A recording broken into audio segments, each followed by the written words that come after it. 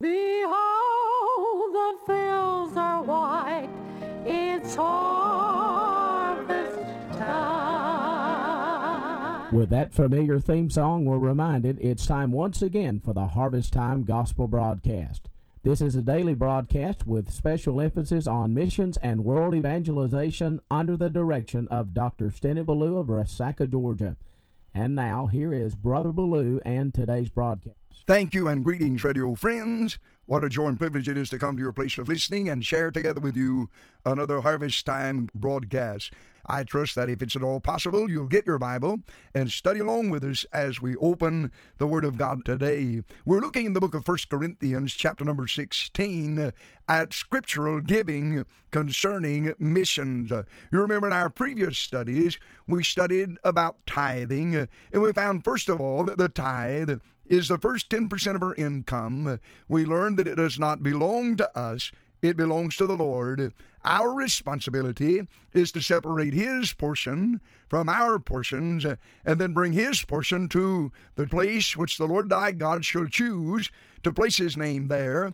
And the only place on planet Earth today that the Lord has chosen to put His name is the local church. And so He said, separate His portion and bring it to church. Then we dedicate that tithe to the Lord, and it loses our identity. It becomes the church's money. It's the Lord's tithe, and it's God's method of financing the normal operation of that local church. And that's laid out very plainly in the Word of God. And I know I'm being repetitious, but let me say it again. There is not one single verse in this Bible that gives you or me any license to do anything else with the Lord's tithe except bring it to church and do as God instructed us to in the Word of God. Then we looked at the second type of giving that is taught in the Word of God, and that is a free will or voluntary offering. We usually use the expression a love offering or a special offering, and those are the two purposes that basically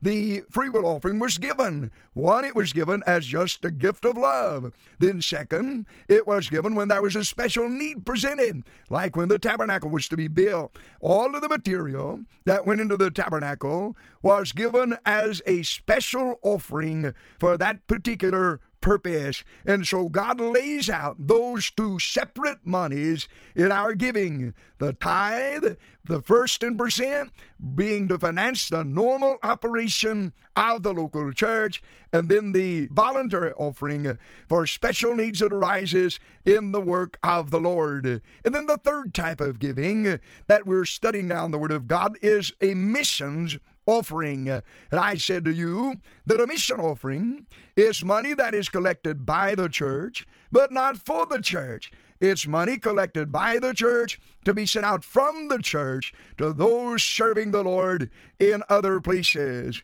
Or you might wish to say it is money that is collected by the church and sent out from the church for the purpose of world evangelization. But literally, the mission money, in simple terms, it's not for us. We collect it at the church and then give it away. We send it out so that others around the world might have the funds that they need to carry out the Great Commission of the Lord Jesus Christ. When I learned that definition, then I came to 1 Corinthians chapter 16, and as I said on yesterday, in my early days, I was taught this was New Testament tithing because it simply said we're to give according as God's prospered us. But when you study the Scripture, you find that here is money that is collected by the church at Corinth, but it's not for them. It's going to be sent to the saints of God, serving God over in Jerusalem, and to the saints that are needy there in Jerusalem. You see, Protestantism and a lot of religions teach the mother church philosophy, where that a church goes out and it collects the tithe and the offerings and sends them to a mother church or to denominational headquarters, but this Bible knows nothing of any such operation.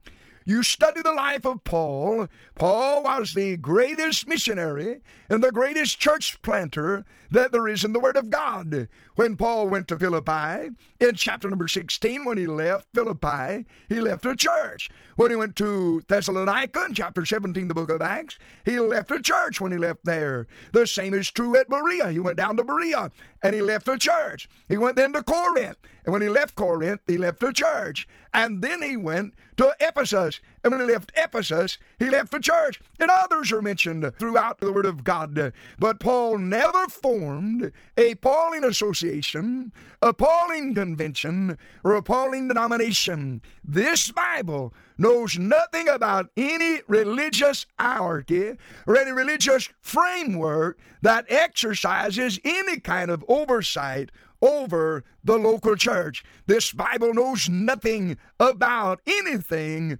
above churches. That's why I'm an independent Baptist.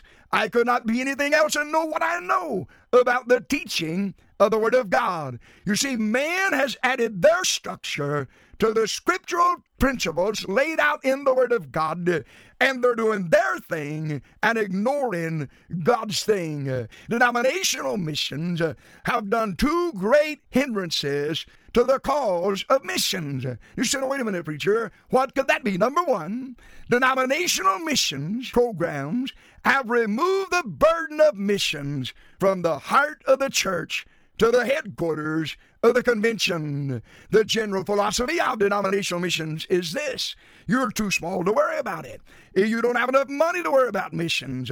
You just simply send us an offering and we will handle it for you. We'll take care of the missionaries. We'll select who gets it, and we'll decide where they're going, and we'll run it our way from the denominational headquarters. Friend, I want to say to you, that is not scriptural. The Word of God wants the responsibility and the burden of missions laying on the heart of the people in that local church. And how do you have a burden for missionaries that you've never met? How do you have a burden for missionaries you've never corresponded with? I'm simply saying that denominational missions have removed the burden of missions from the heart of the church to the headquarters of the convention, and that has been a great hindrance to the cause of missions. I grew up in a denominational church. I was a grown man before I ever met one missionary. I heard about them. We sent them offerings regularly from our church. We supported the association and the convention with a percentage of our income, but I had no burden for missions because I knew no missionary, and I had no contact with any missionary as far as the work of God he was doing there on that field. We're instructed in the Word of God to know them that labor among you. And so I like the mission program, and I believe it's biblical, where the church meets the missionary. We choose exactly whom we're going to support. We decide how much we're going to support them, and we carry a burden. We correspond with them. They correspond personally with members of our church who desire to do so.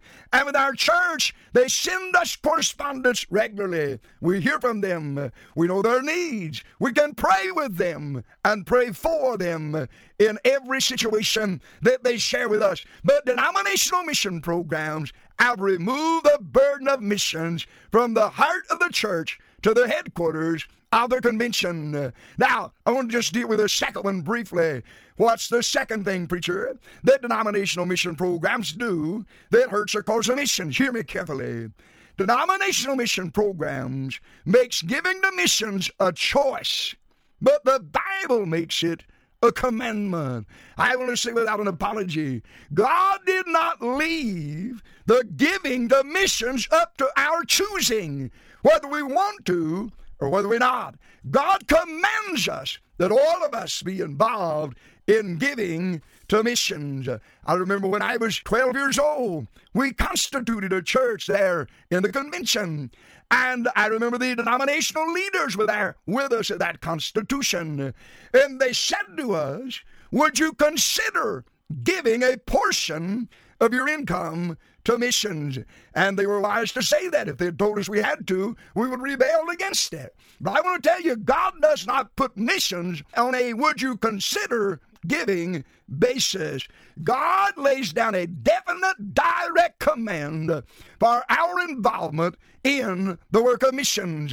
Now, on yesterday, we were looking at the book of 1 Corinthians, chapter number 16, and we looked at verse number 1, where the Bible said, now concerning the collection for the saints. And we determined this could not be tithes, because tithes are not collected for saints. Tithes are brought in by the members and are given to the church for the cause of Christ, to pay the bills, to finance the normal operation of that local church. But this is money that is given to the church, but it's not going to be used there. It is for saints of God, serving God in other places. We learned that Paul said to the church at Corinth, and the Holy Ghost says to churches today, as I've given order to the churches of Galatia, even so do ye. Now, God said, here's my program, here's my plan of giving the missions, and I want you to initiate that and to keep it active in every one of my churches. If your church belongs to the Lord, then right here in these verses of Scripture is God's order of you giving the missions. If you want to have a scriptural missions program. Let's read verse number 2. The Bible said in verse number 2 of 1 Corinthians 16, upon the first day of the week, let every one of you lay by him in store, as God has prospered him, that there be no gatherings when I come. Now, I'll have to deal with this in detail on the next broadcast, but let me share with you 4 truths from the Word of God about God's order of giving to missions. First of all, he uses expression upon the first day of the week. We learn from that God teaches us systematic giving. We're to give to missions on a systematic basis, not a when I feel like it. Somebody said, well, preacher, why can I not give to missions when I feel like it? Well, the honest truth is, you don't feel like it often enough. If you're so hung up on doing things and people doing things when they feel like it, why don't you go to your boss man and say to him, pay me when you feel like it? No, that wouldn't work over there, would it? But it's systematic giving. Number 2, we're going to study that God said, let every one of you. It's not only systematic giving, but it's total involvement. God excuses no member of the church from his giving program to missions. So it's systematic giving. It is total involvement. Then you say, well, preacher, how much do I give? The Bible lays it out in verse number 2 again. He said, let everyone lay by him in store, according as God has prospered him. We'll discover as we study the Word of God that we're to give according as God's prospered us. How good's God been to you? Then you turn around and be that good to God's servants, the missionary. And then in verse number 3 and verse number 4, we're going to learn that missions giving, scriptural missions giving, is given to the local church and distributed by the authority of that local church. We'll pick up on Monday, the Lord willing, and continue this study. Father, take the word, use it to your glory. I pray in Jesus' name. Amen and amen. Behold, the fields are white, it's harvest time. Well, I trust the broadcast was a blessing to you today. Let me remind you, it's time once again for old-fashioned camp meeting here at Faith Baptist Camp in Resaca, Georgia. Brother Sammy Allen and the folk of Concord Baptist Church give you an invitation to join us Thanksgiving week. We begin on Sunday, November the 21st, and go through Friday night with services in the morning, in the afternoon, and in the evening. Many people will be driving in from many different states, and I hope you'll join with us. We're located just off of Interstate 75, about 70 miles north of Atlanta, and about 45 miles south of Chattanooga. Make your plans to come and be with us. Pray for the broadcast. Take a moment, write to us, and share with us in the financial burden. Simply address that letter to Harvest Time, 179 Promise Land Drive, Resaca, Georgia, 30735. That's Harvest Time, 179 Promise Land Drive, Resaca, Georgia, 30735. And be sure to join us each weekday, Monday through Friday, at this same time. God bless you until the next broadcast. Again,